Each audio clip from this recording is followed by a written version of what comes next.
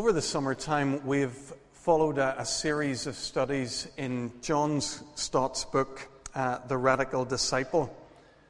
And as we come towards the end of this series, I want to commend that book to you once more.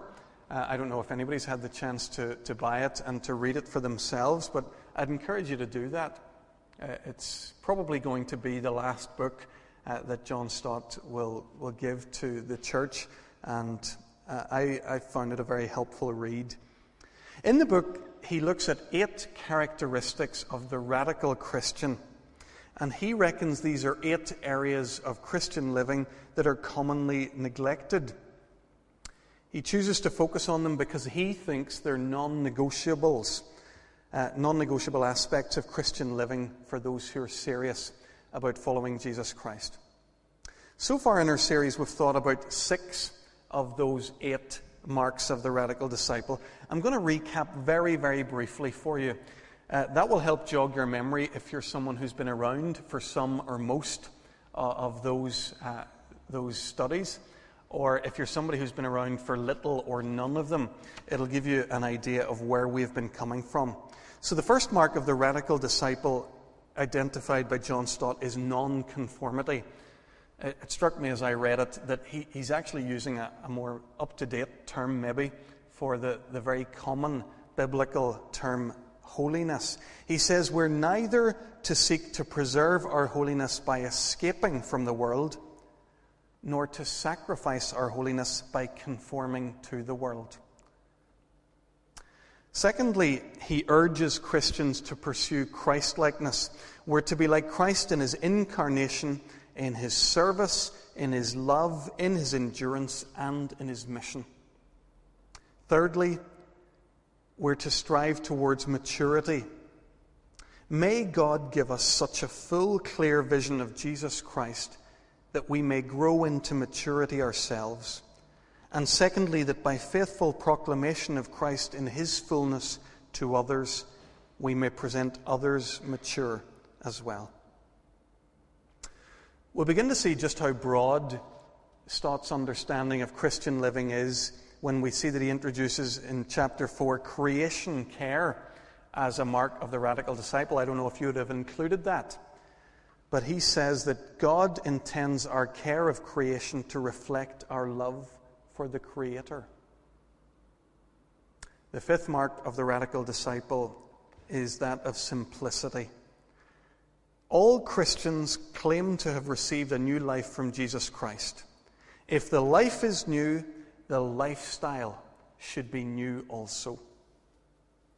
And the last attribute of the radical disciple, which we looked at 3 weeks ago, chapter 6 of the book, is the attribute of balance.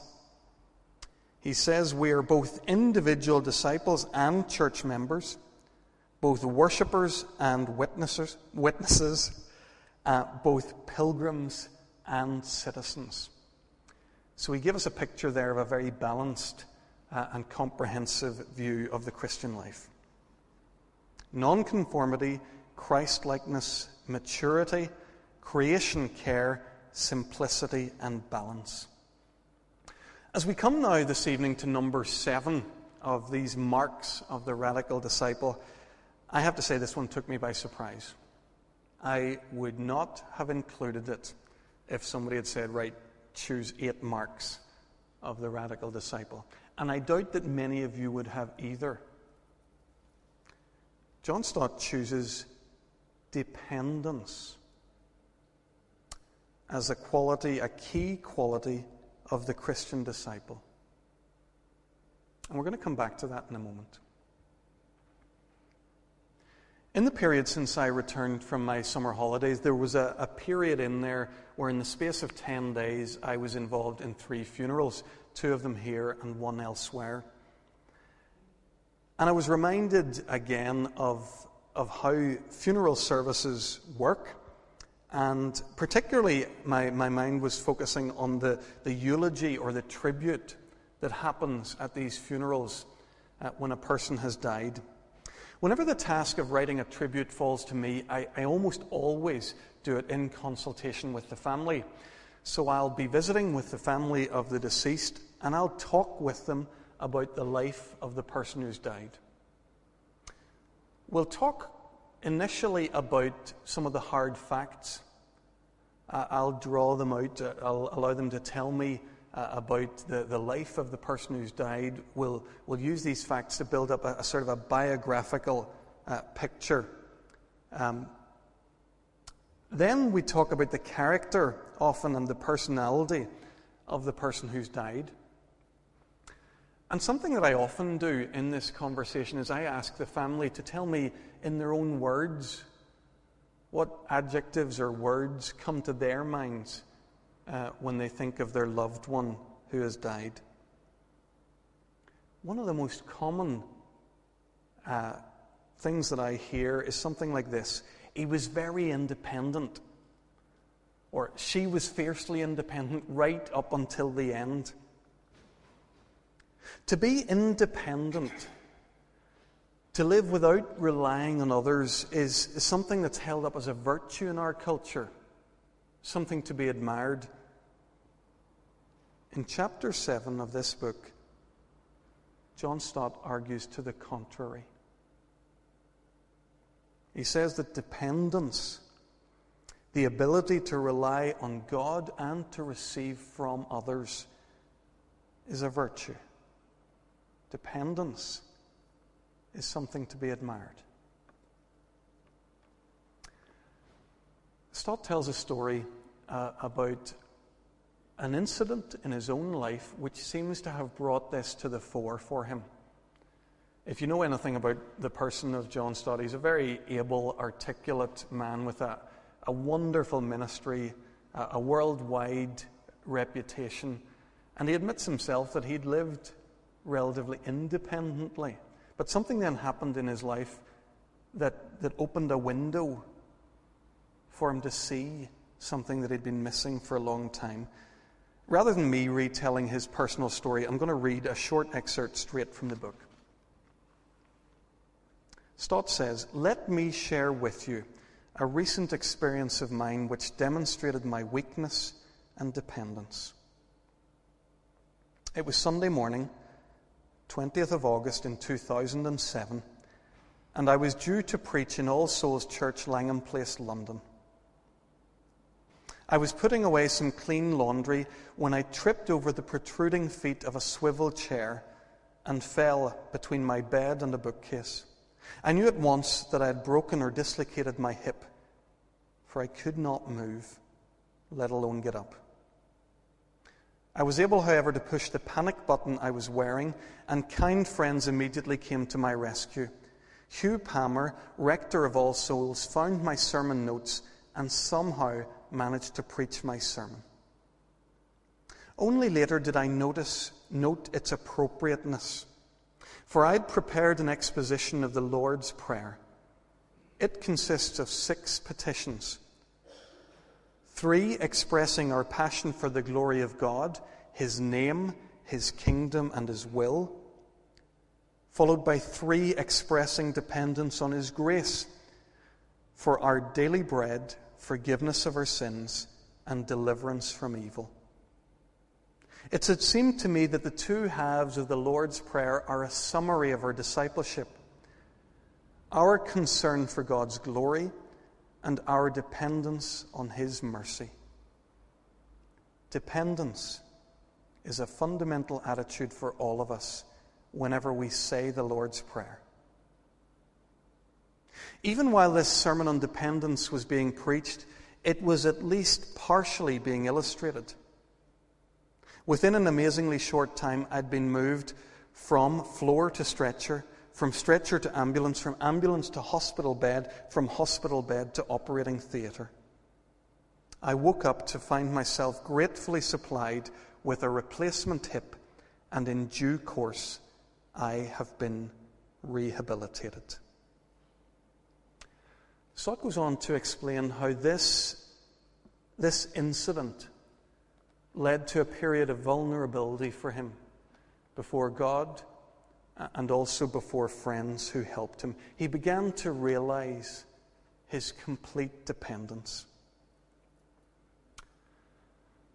The passage we read from Galatians chapter 6, we're not expounding it this evening, we're not working our way through it, but I read it because of a verse there, verse 2 of Galatians 6, that I want to draw to your attention. Carry each other's burdens, and in this way you'll fulfill the law of Christ. Friends, we are designed, every one of us, to be a burden to others. I am designed to be a burden to you. And maybe I'm very good at that, I'm not sure. You'll be able to tell me. And you are created and designed to be a burden to me. This is how God intends it. The life of any family, and particularly the life of any local church family, is to be a life of mutual burdensomeness. Bono captured it so well in the marvelous U2 song One. He says, we're one, but we're not the same. We get to carry each other. Carry each other. Friends, isn't this profound? I'm most grateful to John Stott for bringing this important matter to my attention, reminding me of it. We're called to be dependent on one another. Even as I speak those words, I have a love-hate relationship with them. It sounds wonderful that I would depend on you and you on me, and that's how the family would be. I love the idea. It sounds so right, and yet it is so hard. Because if I'm honest, I want to be entirely independent of you. I want to know I can make it on my own. That I don't need anything from you. That's what I want. But the truth is, if I behave like that and we all behave like that, then our fellowship will only ever be this deep.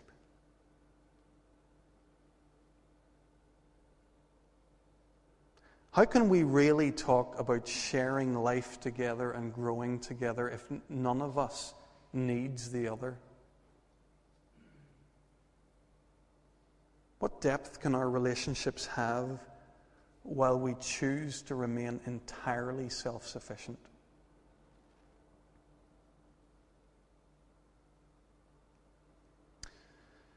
We've had this conversation a few times in a discipleship group in our home.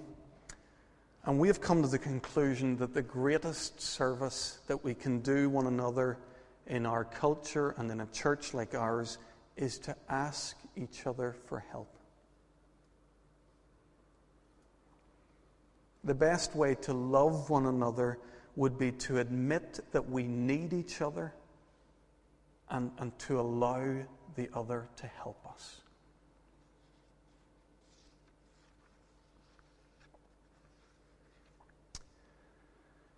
I remember hearing a person talk on the subject of church fellowship one time, and he said something which at the time struck me as I don't know, I just wasn't sure if I agreed, but he said true fellowship really only begins in a time of brokenness. You can't have deep fellowship without that kind of vulnerability. And I thought, well, surely you can have true fellowship without. I'm beginning to be convinced that he was right. And I think, just recently, that I've seen this beginning to be played out in our community. This summer, Gareth and Angela Walls walked a dark road. Some of you will be more aware of it than others. When their young daughter Emily battled life-threatening infection at the Royal Hospital for Sick Children. They have seen firsthand what it is to be thrown into a place where they had to rely on God, and knew that they were depending also on many other people. Many of us, as we walked alongside them and received messages that showed us how dark the situation was, many of us had a renewed sense of relying and depending on God in prayer. I take the liberty to say this only because I've heard them say it first. I've spoken to Gareth and Angela about this. They regard it as a very positive aspect of these dark hours that they have lived, that it's forced them into a moment of reliance on God and dependence on other people.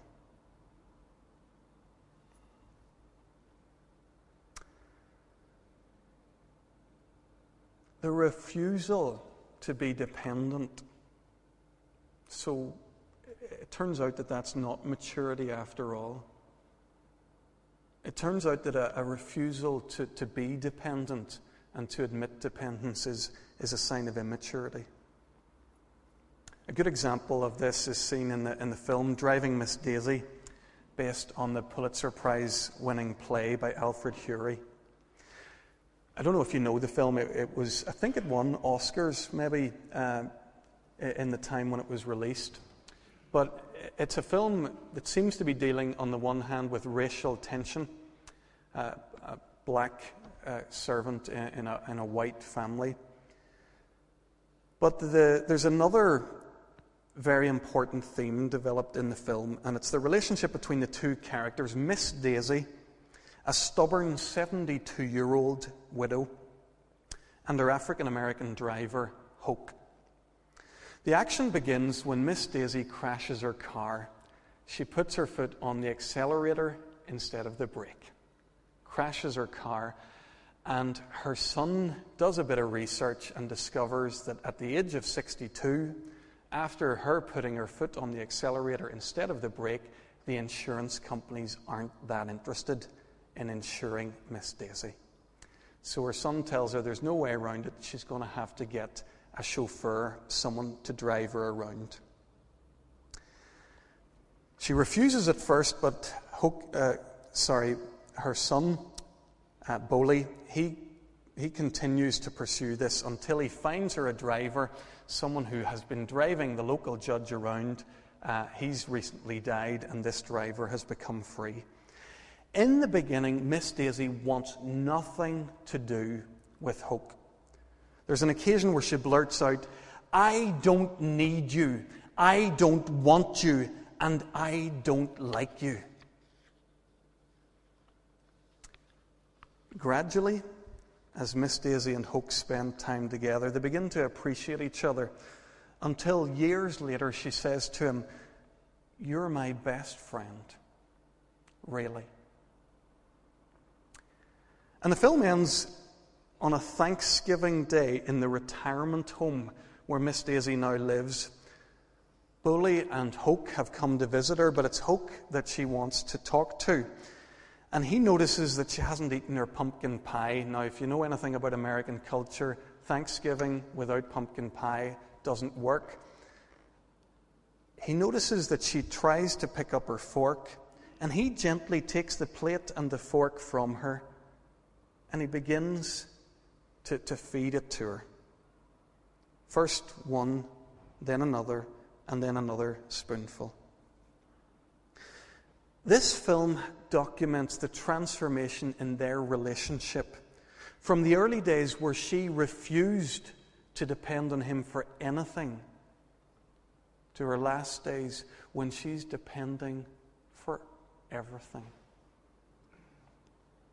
It's aging, in this case, that's the process that's caused that transformation. By the time the film comes to its end, Hoke is 85 years old and Miss Daisy is 97.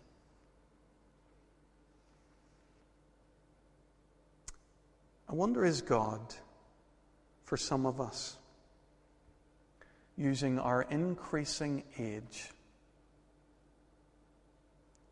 to draw us into relationships of deeper dependence. Deeper dependence on Him and on others.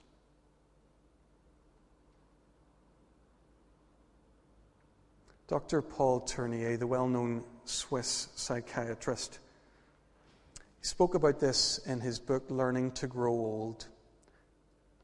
He said, we're called to become more personal, to become persons, to face old age with all our personal resources. We have given things priority over persons. We have built a civilization based on things rather than on persons. Old people are discounted because they're purely and simply persons, whose only value is as persons and not as producers anymore. When we are old, we have the time and qualifications necessary to a true ministry of personal relationships. Wow. A true ministry of personal relationships. I'd hand in my resignation tomorrow.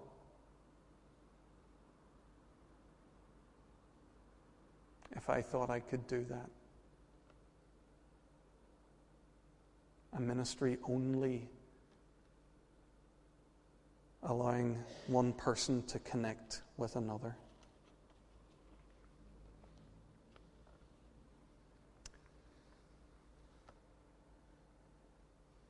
John Wyatt, a friend of John Stott's, spoke on this subject, and Stott records it for us. God's design for our life is that we should be dependent.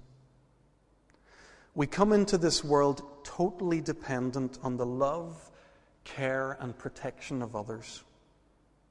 We go through a phase of life when people will depend on us, but most of us will go out of the world totally dependent on the love, care, and protection of others. This is not an evil, destructive reality. It's part of the design, part of our physical nature which God has given us. Stott talks of how he sometimes hears older people, including Christian people, who should know better, and they say, I don't want to be a burden to anyone else. I'm happy to carry on living so long as I can look after myself. But as soon as I become a burden, I'd rather die. This is wrong, he says. And then Stott points us, as he does in every other chapter of this book,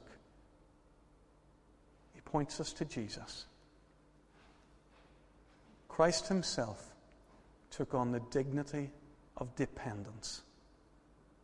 He was born a baby, totally dependent on the care of others. He needs to be fed. He needs his bottom to be wiped. He needs to be propped up when he rolls over. And yet he never loses his divine dignity. At the end on the cross, he again becomes totally dependent, limbs pierced and stretched, unable to move. And so in the person of Christ, we learn that dependence cannot deprive a person of their dignity, of their supreme worth. If dependence was appropriate for the God of the universe, it's most certainly appropriate for us.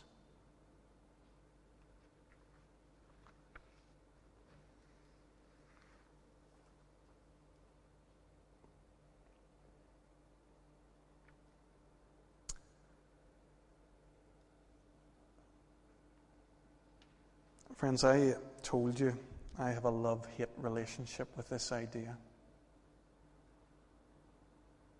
When I think about it, my heart warms. When I'm asked to take even the smallest step towards it, I recoil.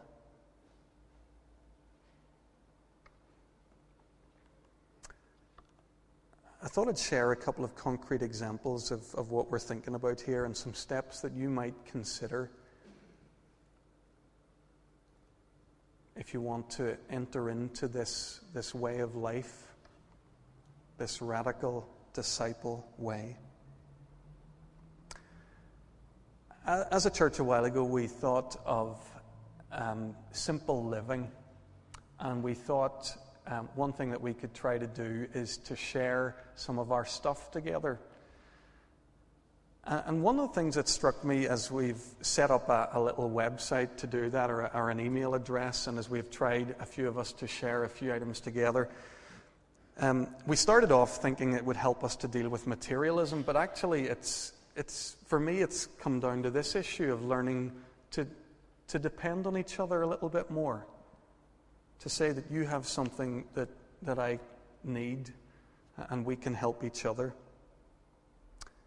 Already in this experience, we've had to deal with quite a few requests, and mostly successfully, we've been able to help people to find, give and take the stuff that people need. But there's a really interesting thing happening.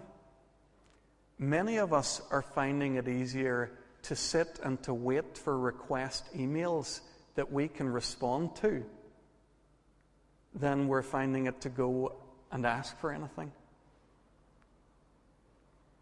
So what I want you to do is to join up and request something that you need to borrow. Maybe you think, well, goodness, that's only a very practical outworking. Folks, I'm a great believer that the whole of life is together, that whenever we make decisions like that, these change our heart. Sometimes a very concrete decision will be the thing that will help us to change our hearts. So join Share Our Stuff and see if you can learn to depend on other people in the congregation by sharing your stuff with them. I was trying to think of areas in my life where I'm struggling to depend or on others that I could share with you. And I have quite a funny one at the moment. For a while, I started cycling in my parish duties a while ago, and I've quite enjoyed that. And I've realized, goodness, we have 2 cars, but because of the way our life works, I work a lot in and around the church. Claire is with the kids, mostly in this vicinity. There's a lot of days where really we could get by easily with 1 car. So I've started to imagine what life would be like with 1 car. And I thought, that would be brilliant. I thought that would be greener, it would save money, blah, blah, all those reasons. And I've realized, well, if we wanted to do that, there might be occasions when I would need to borrow a car. Times when Claire needs the car, and then I need to go and do something that I can't go and do on my bike. I need to go to a funeral or a far-off visit or something like that.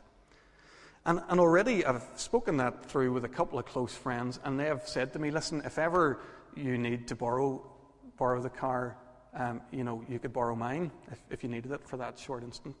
So here I am with this scenario presenting itself that would work. I'm pretty sure it would work. I still don't want to do it.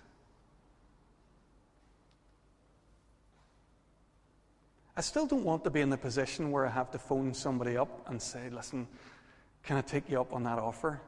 Can I borrow it? I'd rather just be independent. I don't know if you understand what I'm saying here. But for me, this reveals something in my heart that I don't like. And it's something that I think this particular chapter and this meditation has helped me to start to think about.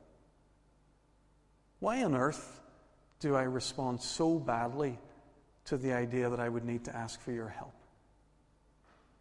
What does that say about me? And about the quality of my relationships with you?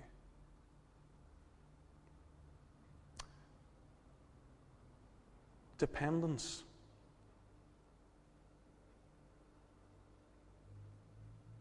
I wouldn't have thought of it, but it's here. Galatians chapter 6, verse 2. Carry each other's burdens, and in this way you'll fulfill the law of Christ. carry each other. Let's pray.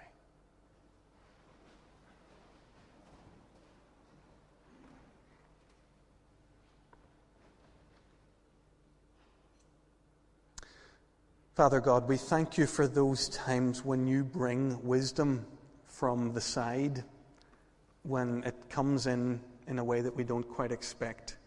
Thank you for what's happened here this evening. Thank you for the insight you've given to John Stott, that you've reminded him of an issue at the core of Christian living, and now you've brought it to us. Lord, let it sink in.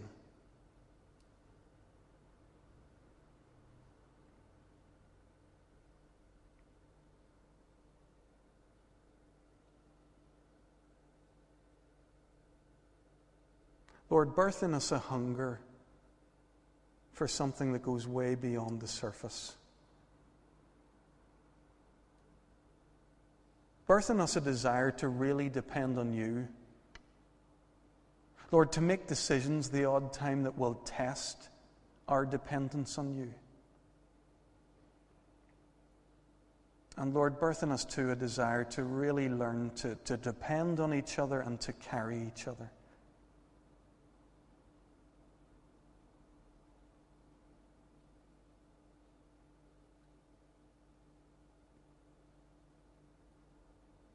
Lord, thank you for Jesus.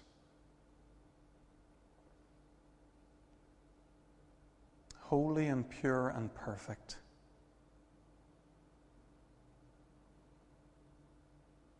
Willing to depend on a mother for milk. On a father to teach him to walk, to talk, and to work.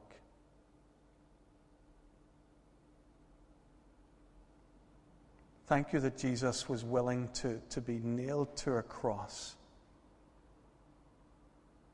In weakness to be strong. Lord, we pray as we pray so often, make us more like Jesus. He's the joy of our hearts. We pray it in Jesus' name. Amen.